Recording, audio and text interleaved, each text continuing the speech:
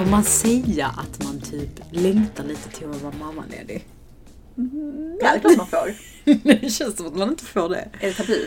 Ja, men typ delvis för att när man säger att man ska vara mammaledig så är det jättemånga som har barn som ska göra, du vet, sin som PK-min och bara så här, du är inte ledig när du är mammaledig, förstår du? Du vet den skaran som ska berätta för dig hur mycket jobb det kommer vara så du kommer inte vara ledig. Men också den andra skaran som är kanske mer så här karriäristas, de som är så här top of their game, som tänker typ, ja, som tänker typ, gud, du är så out liksom. Så att det känns som att det inte är okej att längta till att vara föräldraledig. Därför ska du göra det. Därför ska jag längta. Typ great again. Ja. Lite så. Jag ska take back the maternity leave. Men alltså, varför är det så intressant det här med, jag kan tänka mig att du stöter på mycket sånt. Och jag ser ju detta från sidan. Men typ, detta har jag varit med om själv. När man har sagt att nej men vi vill gifta oss, alltså vi skaffar barn. Och så vill vi gärna åka på den och den resan. Och då får man säga, ja alltså om du kan. Ja. Att folk menar väl att så här, för hoppas inte för mycket. Men att slänga en sån kommentar om du kan. Ja. Och det är inte män, det är kvinnor som gör Exakt. så. Varför? Alltså jag tänkte så, jag har aldrig sagt någonting tillbaka. Men så, gud vad konstigt att säga det. Eller skriva det. Men det är, jag tror faktiskt inte att det kommer från en illvilja, utan det kommer från en så här, ja men du vet, jag vet, du vet inte. Jag kan tänka mig att vi också kanske är så när det gäller andra saker som vi vet och inte. Att man så gärna vill liksom justify och liksom trycka ner ens egna sanningar på någon annan. Men alltså grejen är ju den att jag kanske är jättenaiv och tänker att det ska bli så himla gött. Men för mig är det också så här att det jag ser fram emot i att sluta jobba, det är att jag ska göra någonting annat. Sen vad det är, om det är kul, jobbigt, lite mångfald i vardagen. Men fattar du? Ja. Det är att jag ska göra någonting annat. Jag ska liksom ge upp det här som jag vet är livet för ett tag. För att gå in i en ny era. Fan vad härlig inställning ändå. Tack. Så många man. Men det är även kvinnor som inte har barn som säger det. Och jag märker att kvinnor generellt säger att ja, men vi tänkte då, om jag nu kan. Alltså det har blivit en sån, jag förstår, man kan ta det för givet. Jag ska inte ta det för givet heller. Men du vill också vara väldigt, det är också din approach till hur liksom, du tänker på föräldraskapet i sig. Att du vill ha en positiv inställning när du går in.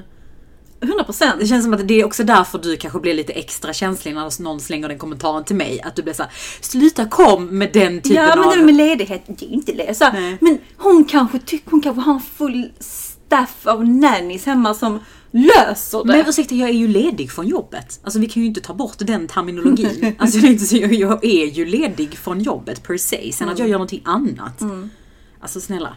Ja. Nej men så att jag känner att det är lite tabu att säga det. Jag säger det, because I can. Gud, jag kommer så avundsjuk på dig. När du går där med din kaffelatte, sitter man i möten och möglar. Nej men jag ser fram emot någonting nytt. Så mycket kan jag säga. Så gött.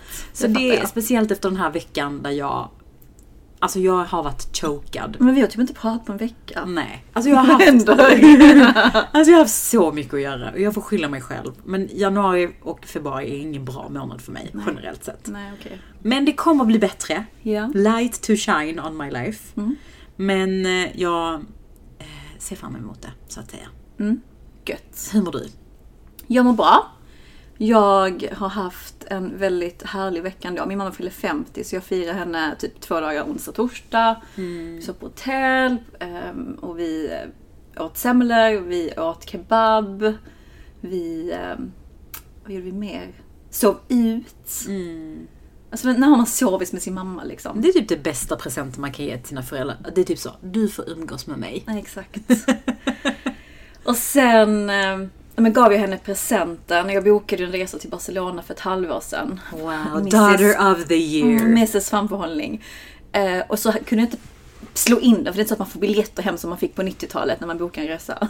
Tack bara för att du förklarar för alla oss andra som tydligen inte har rest 90-talet. Och så hann jag inte heller köpa blommor för det var liksom typ på morgonen. Så jag gav henne mobil. Jag bara, mamma, vill ha din present? Så hon bara, ja okej då. Jag bara, men ta den här kalendern. Klicka på den appen och så klicka på den 24. Och där står det ju så här hotell och flyg och allting. Och hon fattade typ så 2 minuter innan hon fattade. Hon bara, ska du till Barcelona? Hon bara, hotell, va?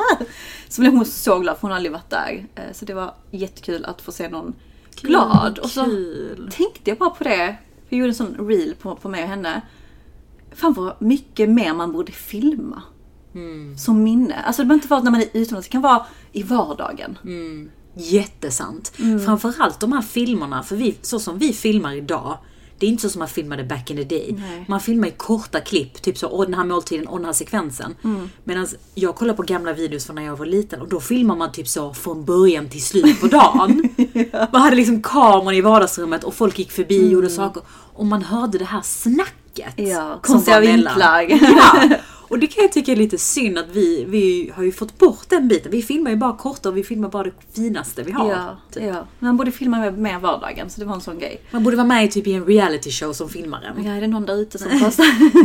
Nej, men annars har det varit en bra vecka. Jag körde ju min PR-pitch-strategi för 2023 som jag gjorde innan jag stack på honeymoon. Men ja, men det är faktiskt intressant för att mycket som var där var så här, skit på detta är spot on. Men det var ju vissa saker som jag verkligen har brunnit extra för som jag fick så här. Detta avvaktar vi med. Så typ ett nej. Ett svenskt nej. Ett så här, bra idé men inte just nu. Ja, inte just nu. Och det är ju som det är. Som vi behöver inte gå in på omvärlden. Men vet du, alltså för första gången i mitt liv så tog inte jag det personligt. Jag var så här har ni en skitbra idé? Vill inte göra den? Ditt beslut. Synd för dig. Ja. Och på ett sätt... Mogen du är, gumman. Men jag är så mogen. Nej, men också så här, alla dessa saker man vill göra innebär också massa mer jobb. Det som är världens läcker. Min chef har detta. Men det är faktiskt sant. Ju mindre saker man skalar bort, eller ju fler saker man skalar bort, ju mindre blir det att göra. Och desto bättre kan du göra de sakerna du faktiskt har. Alltså det blir också det att har man 1000 grejer som man gör samtidigt så kommer de ju inte bli lika bra som man bara har 3. Det är faktiskt sant. Så har jag faktiskt inte sett så. Du är så klok. Nej, men så att jag tog inte det personligt. Och jag tänkte bara, men gud, tänk om jag hade landat i detta typ 5 år till. Så mycket tid, tårar, ångest, axelverk jag hade sparat. Och jag kan tänka mig att du hade skickat ett sms och sagt så, nu har jag inte fått den här grejen. Och typ varit lite ledsen. Och så hade man fått trösta dig. Nu ska jag söka andra jobb. Ja, men typ, exakt. Du hade gått in på LinkedIn direkt. Exakt, det var jag 2018. Ja, men vad fan, det finns progress i livet. Ja, jag tycker ändå att det säger mycket om hur bra det ändå är för ens egna välmående att inte ta jobbet personligt. När man får nej. Ja. Eller vi avvaktar. Ja, men när man får nej, men också egentligen när det går på alla de här grejerna att så här, jag tror att man mår bättre som person om man lyckas göra den särskiljningen. Att så här, du kan gå hem och ha en bra dag ändå. Det är jävligt svårt, men du kan göra det ändå. Det krävdes några år att komma dit. Men jag känner mig så vuxen. Och en annan sak som gör mig mega vuxen, som jag sen ska sluta babbla om mitt liv, det är att jag har faktiskt skiftat om min strategi, min portfölj. Din portfölj? För jag har ju alltid köpt aktier. Ja, okej. Ja, du menar den portföljen. Ja. Nej, jag har ingen annan portfölj. Jag har blivit art director. Ja, okej. Art director. Nej, men jag har faktiskt adderat på fonder. Ja, äntligen. Det har vi pratat om. Jag vet, och jag har varit så rädd för det. Alltså, jag vet inte, det har bara tagit tid för mig. Så jag har gjort det, alltså jag bara tyckte det så snyggt ut när man loggar in, du vet. Och så ser man att det är så här aktier och fonder. Det är det bästa med Avanza, det är så jävla visuellt snyggt. Exakt, så att nu kommer jag köpa på mig varje månad för samma summa, samma period. Och så får vi se hur det går helt enkelt. Ja, men jag tyckte jag läste det någonstans på något så här spartips kring det här med att shoppa. Alltså det här shoppingbeteendet som man har med kläder och allt möjligt som ändå någonstans gör att man får de här endorfinkickarna. Att man ska försöka vända den approachen till att shoppa fonder. Att man också kan få samma känsla, särskilt också i Avanza när det är så visuellt snyggt. Att så här, det är en kick när du köper. Ja, det kan bli lite farligt också, men du fattar vad jag menar. Ja. Alltså på tal om att shoppa, jag har faktiskt inte shoppat någonting till mig själv sen årsskiftet. Oj, det har gått 10 dagar på det här året. Det har gått 6 veckor. Men du vill ändå ha en trofé. Men 100%, vad är det? Ge mig den! Fattigaste månaden på året, obviously. Men okej, nej men vad bra, bra jobbat. Ja. En annan grej som jag faktiskt också vill skryta om. Okej, gumman. Men jag måste få skryta jag också. All eyes on you. Alltså kan jag ha min moment to shine i den här podden. Jag är färdig med min fucking psykologikurs. Wow! Tack! Är du psykolog nu, gumman? Nej, men jag är 15 högskolepoäng rikare i Fan, psykologi. vad gött. Men det som jag har lärt mig från hela den här grejen, som jag faktiskt egentligen förutom skryt var det jag ville ta upp i podden, Det var att när jag satt där med den här fucking inlämningen och mådde skitdåligt och tyckte, varför gör jag det här? När var inlämningen? Var det nu? Alltså, det har ju varit flera, men det var förra veckan var inlämningen. Så nu har jag fått den rättad så jag vet att den gick igenom. Och då var det liksom, du vet, jag satt där och bara svor åt mig själv. Varför gör jag så här mot mig? Varför, du vet, jag har 1000 andra grejer. Varför ska jag göra detta som jag inte ens behöver göra? Du vet, så här, varför måste jag läsa den här boken? Och det var liksom väldigt ångestladdat och jobbigt och tråkigt. Och jag tyckte inte alls att det var kul, jag klagade jättemycket. Men sen nu så känner jag bara så här, gud vad bra att jag gjorde det. Och att jag kämpade igenom. För att det är ändå nice att ha någonting som du gör för dig själv utanför ditt jobb. Det här kommer ju inte ge mig någonting i jobbet. Alltså förstår du vad jag menar? Nej, okay, utan det är bara för min egna skull. Lite som att läsa en bok. Eller liksom som att ta en ny hobby. Börja dreja. I don't know. Ja, precis. Men liksom att fan vad gött. Ja, jag tycker faktiskt att nu när jag är på andra sidan så var det faktiskt värt det. Det är oftast alltid värt det. Oftast. Men kommer du fortsätta, tror du? Jag vet inte. Alltså, när du är ledig så kanske du har jättemycket tid. Jag kommer ha så mycket tid när jag är mammaledig. Så kanske det blir en och annan kurs. Denna vecka är vi sponsrade av Avanza som gör det billigare, bättre och enklare att spara och investera. Och lyssna nu, kära vargar, för att vi kommer komma med de bästa tipsen för hur du får ett smartare sparande. Men nu kommer vi till the $1 million question till dig, Apollonia. Give it to me. Hur bra är du på att spara egentligen? Bra fråga. Alltså allt är ju relativt. Och jag måste väl erkänna att jag hade kunnat bli mycket bättre. Alltså jag har ju inget separat pensionskonto. Men måste man ha det? Tydligen, jag läste det någonstans att man ska ha det när man fyller 30. Och jag är liksom 31 utan ett konto. Så jag vet inte, är det för sent kanske? Men har du inte sparat alls? Jo, men det gör jag. Och jag märker det i mitt beteende. Är att jag är ju mycket bättre på att spara när jag har liksom ett mål. Typ drömväskan, bröllop, lägenhetsköp, den här resan. Alltså det blir liksom lättare för mig då att spara när jag har någonting att se fram emot. Men jag håller verkligen med. Det gör det hela mycket lättare. Men jag har faktiskt satt upp sparmål i Avanza-appen direkt, vilket jag också rekommenderar. Just eftersom att jag tycker att det blir roligare att spara då. Och det har hjälpt mig väldigt mycket just med motivationen inför sparandet. Och jag älskar den funktionen och appen generellt. Men liksom det gör hela upplevelsen mer user-friendly. Man kan se hur långt man har kvar till liksom sitt sparmål och hur mycket man behöver spara i månaden. Gud vad bra. Det är kanske det som kallas för att jag ska komma igång med mitt pensionskonto. Jag använder ju Avanza för mitt aktiesparande. Men även om vi båda sparar och försöker investera våra pengar smart så är vi ju någonstans hobbysparare, eller hur? Ja. Så det är dags för oss att levla upp, gumman. Och särskilt i dessa tider, inför ett nytt år, när man ska ta gymkortet, rensa hemmet, ja du vet så, börja på ruta 1. Så har vi faktiskt frågat våra vänner på Avanza om de bästa tipsen för att komma igång med ett smart sparande. Så bra. Det gäller att spetsa era öron nu, vargar, för det är dags att bli proffs. Då börjar vi med tips nummer 1 och det är faktiskt att börja månadsspara. Och kan du inte spara lika mycket som månaden innan så spara någonting i alla fall. Och i Avanza-appen så kan du ju se hur mycket ett månadssparande kan ge, vilket också ökar motivationen. Man kan också starta ett automatiskt månadssparande så slipper du tänka på det varje månad. Så bra. Tips nummer 2, det är att inte lägga alla äggen i samma korg. Alltså den har man ju hört flera gånger. Men det egentligen betyder är att spara på flera olika sätt för att sprida riskerna inför din sparportfölj. Det vill säga, välj olika fonder i olika branscher, olika länder, så att du får liksom en bra mix. Se även över liksom fondavgifterna så du inte betalar onödigt höga avgifter på ditt sparande. Max 0,3% på indexfonder, max 1,5% för aktivt förvaltad fond. Men på tal om fonder, hur vet man vilka fonder som finns? Jag kan tänka mig att det är helt nytt för många. Ja, men bra, då kommer vi faktiskt till tips nummer 3 som är att kolla in Avanzas fondinspirationslista. Det har faktiskt jag gjort, där du hittar topplista på liksom vinnare generellt med bäst avkastning per år, klimatsmarta fonder och även liksom fonder med lägst totala avgifter. Så du kan liksom helt enkelt hitta den här topplistan på Avanzas hemsida. Du söker bara på fondinspiration. Skitbra. Och det finns ju en hel del fler tips på hur du sparar smartare inom avanza.se eller i deras app. Men kom ihåg att börsen svänger. Att spara på börsen har över tid varit ett bra sätt att få pengar att växa. Men hur det går i framtiden, det vet ju ingen. Om man investerar i aktier eller fonder så bör man ha en sparhorisont på minst 5 år. Och det är inte ens säkert att man får tillbaka pengarna man satt in från början. Men vet du vad, fan vad pepp jag blir nu generellt på att spara smartare. Känner bara 2023, here I come. Det är då vi har koll.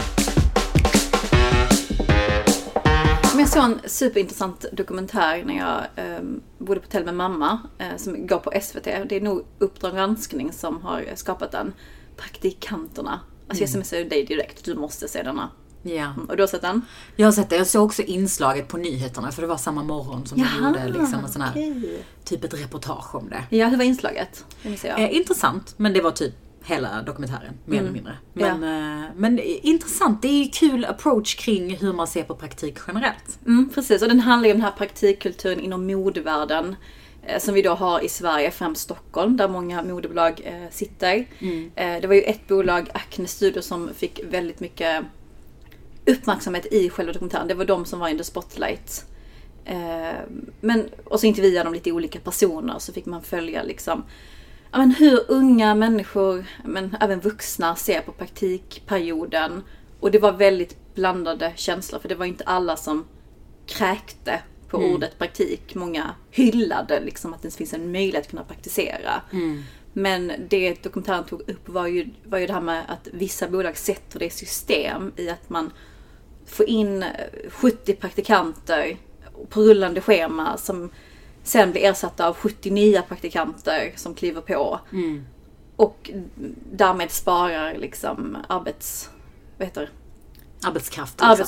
Och det var ju en så här facklig representant i den här dokumentären som också pratade om så här, vad är definitionen kring praktik och en vanlig arbetsplats.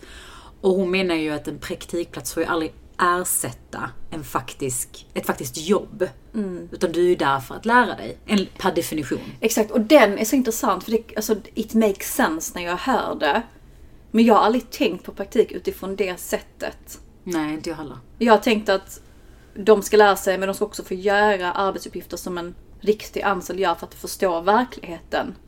Inte bara för att följa med på massa spännande möten, utan också omsätta lite teori i praktik.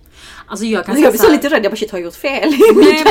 Alltså jag kan säga att när jag tittade på den här dokumentären också och lyssnade på reportagen, så min approach egentligen, större delen av dokumentären var så här: men vet du vad, på något sätt måste man komma in och börja jobba.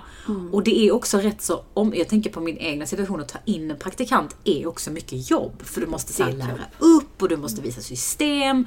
Vissa praktikanter som aldrig har jobbat tidigare kanske inte ens vet hur man hanterar en Outlook-mail, en kalender.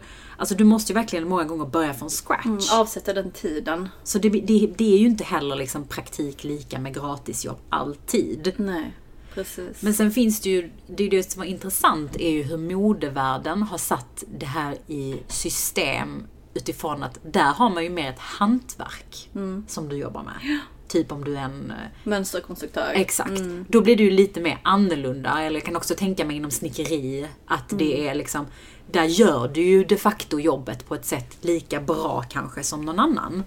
Och då blir det lite så här, is this right eller inte?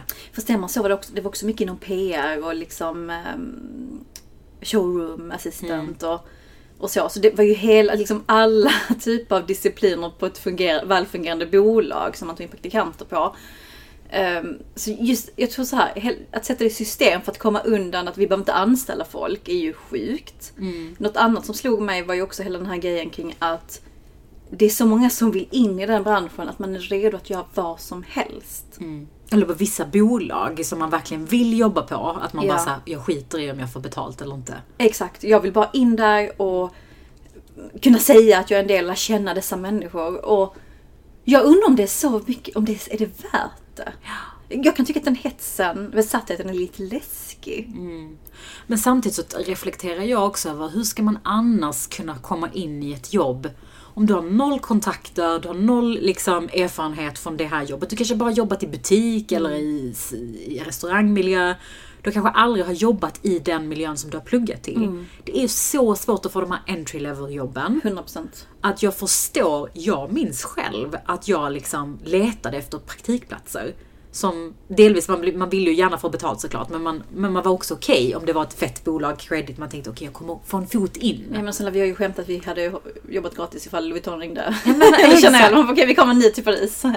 Jo, precis, jag tycker inte heller man ska bajsa ner ordet praktik, för att någonstans så ger den då, som du säger, den ingången, och vi som pluggade en akademisk utbildning fick ju inte praktik. Alltså det ingick inte i vårt program. Och hade så noll koll på hur man faktiskt jobbade. Alltså let's be honest. Ja, gud ja. Alltså bara så här, hur hanterar du PowerPoint, Excel? Hur gör du liksom de här praktiska grejerna som nu känns väldigt självklara? Sånt som du inte läser dig till. Det fick man ju när man väl började. Ja. Och så tog det några år innan man kom in i Excel, även om man väl börjat jobba. Men, så nej, jag kan nog tycka att praktik är bra. Alltså vi behöver nog mer praktik. På alltså akademiska utbildningar för att få in den foten. Vi båda har ju praktiserat. Var din betalt? Nej, jag hade sån här liten, jag tror jag fick något bidrag. Men det var inte betalt. Alltså från, och jag vet inte om jag nämnde tidigare, men jag gjorde en praktikplats på Svenska Handelskammaren i Holland ett halvår. Det var ändå ett halvår. Det är typ 10 år sedan. Och då tog jag paus från mina studier. Och hamnade alltså ett halvår bak. Just det. Än vad alla andra gjorde. Och flyttade till ett land där jag inte skulle kunna bo hos någon. Alltså typ boende, jag kunde inte bo hemma och praktisera. Utan liksom, det var sparpengar och lite så här stipendium som man fick. Men det var väldigt lite stipendium jag fick. Jag tror det var typ så 100 i månaden. 100 euro. I alla fall. Så att alltså, och där och då minns jag att jag till och med var så här: wow, vilken fett praktikplats jag Men det var det ju. Ja, men det var ju gratisjobb. Ja, 100%. Men det var ju också jobbat. Ja, Handelskammaren i Madrid. Och då var det på min master, så då kunde jag tog också en paus från plugget och läste in det sen. Och då sökte jag skitmycket stipendium och bidrag och han jobbade lite innan jag stack. Men jag fick ju absolut inte betalt. Det var typ så, du får mat på event de gånger vi har events. Ja, exakt. Så man bara käkar jättemycket. Och det var väl värt det, för det var väl en erfarenhet jag fick som hade någonting med marketing och event och kommunikation att göra. Men jag såg inte som att nu jobbar jag gratis och det är jättesynd av mig. Utan jag såg det som du sa, en häftig möjlighet. Och det gav mig ett nätverk som sen kanske hjälpt mig. Jag vet inte om det har hjälpt mig. Alltså jag är all for att jobba gratis i ärlighetens namn. En kort period. Inte om det blir, och man kan ju säga så här att Svenska Handelskammaren har ju satt det här i system. 100%. De hade ju typ bara 2 pass och sen praktikanter som bara gick omlott. Vi var 3 stycken och de var 2 anställda. Ja. Vi var 3 praktikanter. Så du fattar ju att ha praktikplatser för dem är arbetskraft. To be honest. Ja. Och det man gjorde var ju arbetsuppgifter. Man fick liksom göra det. Hålla events, konferenser, skicka ut liksom mail. Men jag tror ju att alltså en så stor del av den erfarenheten till det första jobbet jag fick ändå kom ifrån att det var bara att hon hade gjort en praktikplats. Det visar kanske lite grit och att man... Ja. Alltså det var längst ner i pyramiden. Gud vad hemskt. Men det är man ju som praktikant tyvärr. Men där och då så kände jag inte heller som du säger att jag jobbar gratis. Så att jag var bitter. Nej. Men så hade jag liksom fått en dotter eller son som när de är 22 som vi var, eller 20, vad var vi? 22 någonting. Och så mamma, jag har fått en praktikplats. Då hade jag uppmuntrat det. Ja, jag har inte sagt nej. Du ska inte jobba gratis. Nej, alltså på ett sånt ställe. Exportrådet eller vad det nu skulle vara. Men det här är intressant. För nu har ju vi jobbat några år. Ja. Finns det någon gång du hade kunnat tänka dig jobba gratis nu? Finns det någon praktikplats där du varit såhär, okej, it's worth it för erfarenheten?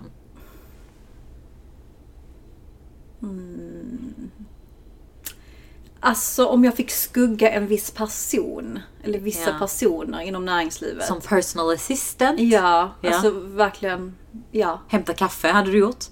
För rätt person? Vet inte om det kan vara. God kaffe, men... Kanske hämtat kaffe, jag vet inte. Jo, men jag så här.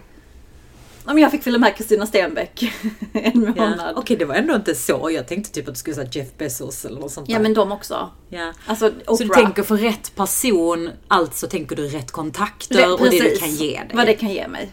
Och så får man... Men inte för ett bolag. Alltså jag har inte så, nu ska jag till Ikea.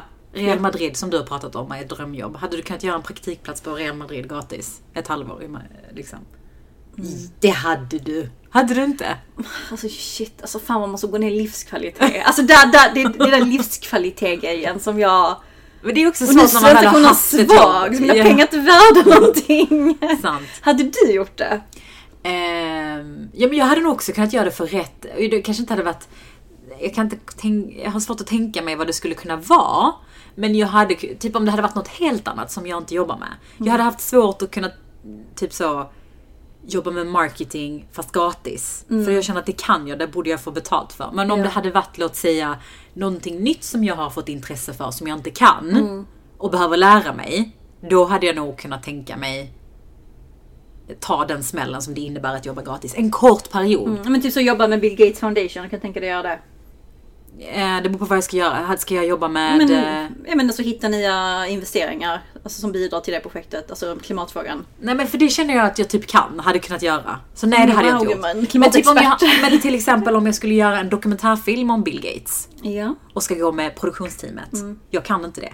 Så det hade jag tyckt var superintressant att hänga med på gratis. Ja. Sen rent praktiskt, jag tänker, det är också, man tänker jag hade. Men sen så hade jag då liksom... sparat ihop hur länge då, sagt nej till vilka uppdrag då. Exakt. Alltså det ska krävas rätt mycket. Podden, det är ute och... Ja, alltså men Bill Gates, du kan ringa mig så kan vi se. Exakt, då kan jag bjuda. Nej, men det...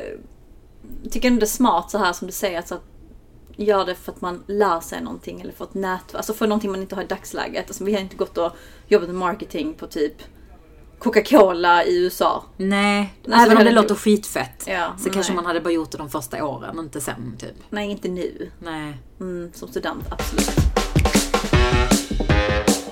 Alltså, i morse så såg jag ett reportage på nyheterna som ledde mig till att jag mer eller mindre satt. Jag skulle liksom sitta och dricka min kaffe i lugn och ro på morgonen. Men jag satt typ i 25 minuter och scrollade om den här personen.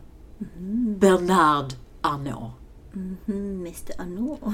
Han är ju, för er som inte känner till, världens rikaste man. Är han det? Är det inte Inditex som är rikaste mannen? Nej, han är världens rikaste man. Jaha. Och han har gått om, jag tror det var typ bara några månader sedan så gick han om Elon Musk. Wow. Som var tidigare världens rikaste man. Men det som är intressant med Bernard Arnault, som är fransk som man hör, är ju att han tillhör den här gamla skolan av businessmen. Så man har ju inte hört så mycket om honom. Han är inte äldre. Han är typ 79 och är då ägare av LMVH som är... Louis Vuitton-gruppen som äger massa... Nej, LVMH, förlåt, nu sa jag fel. Louis Vuitton, Moet Hennessy. Liksom. Renova. Precis, Dior. Jättemånga stora varumärken, lyxiga premiumvarumärken som ligger under det här House of Brandet. Spännande. Vad kul. Ja, men det som är så spännande med honom och som jag verkligen fascinerades av, det var ju att delvis han är världens rikaste man, men man känner typ inte igen hans namn. Jag hade aldrig hört det. Kanske hade hört det någonstans i periferin.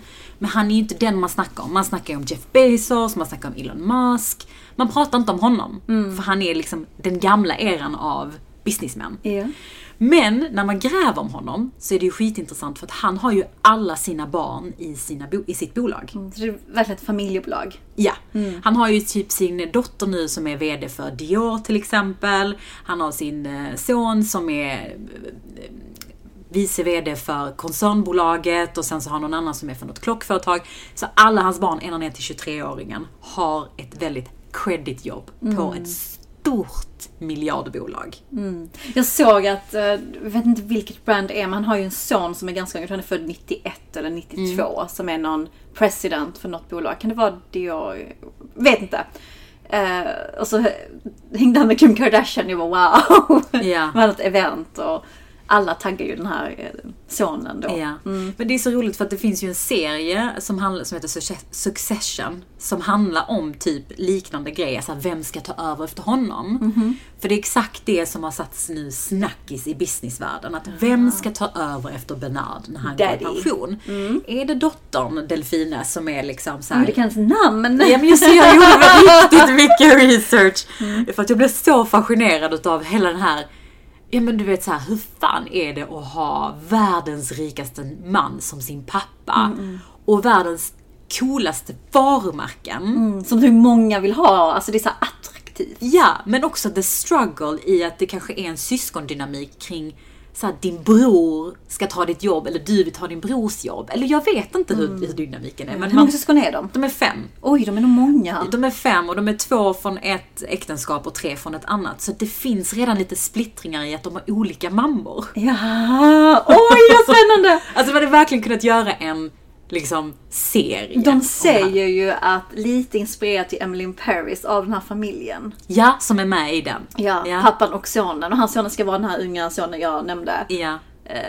Men det är ingen som har bekräftat eller dementerat det. Nej, men det är bara så fascinerande hur den här, lite tycker jag, den här Bernard har gått under radarn. Men också när man söker på honom så visar det sig att han har ju smeknamnet Vargen i Kashmir. Oj, det låter lyxigt. Varför han en varg? För att han har gjort sig känd och rik på att han har gjort såna här hostile takeovers. Han har alltså köpt upp bolag utan att bolagen har velat bli uppköpta. Men typ Rimowa är ju ett som har köpt upp nyligen. Men och det gjorde han Hostel. Jaha. Och han har också försökt köpa upp House of Gucci, men han lyckades inte med det. Utan hans rival lyckades med det. Så det är lite såna här intriger som är väldigt intressant kring hur, ja men en inblick kring den här världen där du har så sjukt mycket pengar.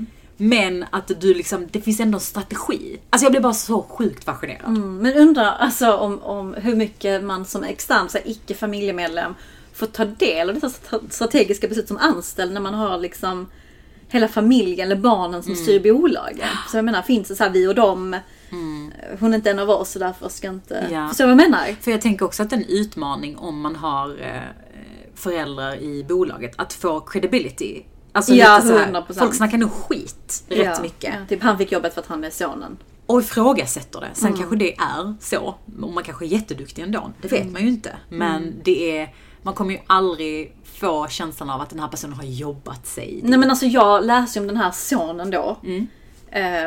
För han skulle vara talare på Brilliant Minds. Och jag bara shit vilken karriär. Har jobbat på Rimowa, nu var han på det här andra bolag som jag inte kommer på om det är Dior eller Cartier eller vilket. Nej, Dior är det nog inte. Nej okej. Men något annat. Är Cartier en av dem i gruppen? Minns inte. Nej okej. Jag får gå rätt och sen. Vi hinner inte det nu. Nej. Men jag tänkte fan vilken häftig. Han är född 92 eller 91 och har gått på liksom elitskola. Jag tänkte fy fan vad coolt. Och sen så såg jag då han är ju son till den här gubben. Och du bara jaha. Och då blev jag så här, jaha. På tal om fördomar. Man har ju dem själv. Ja, exakt. Och det är det som är så roligt med... Eller jag tänker hur det är att jobba på ett sånt bolag. För det finns ju många familjebolag i Sverige också. Som är så här... men Max är ju till exempel ett sånt bolag. Ja. Max Burgers. Det är ju familjen som är liksom familjen. Men familjen är ju väldigt involverade. Även Pågen är ett bolag i Malmö som är familjeägt. Det finns många exempel, fler. Och hur det är, alltså så här, vad sjukt. Jag kan alltså tycka det är så fett att tänk så hade jag haft en pappa eller mamma som hade gett mig ett sånt stort bolag. Vilken tyngd och ära samtidigt, fattar du? Ja, ja.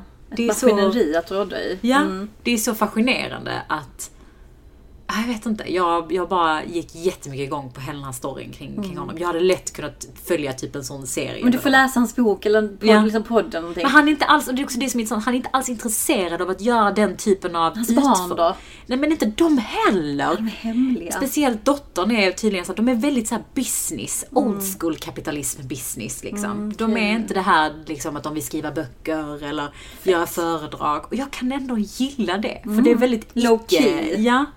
Det är väldigt så här old money. Verkligen.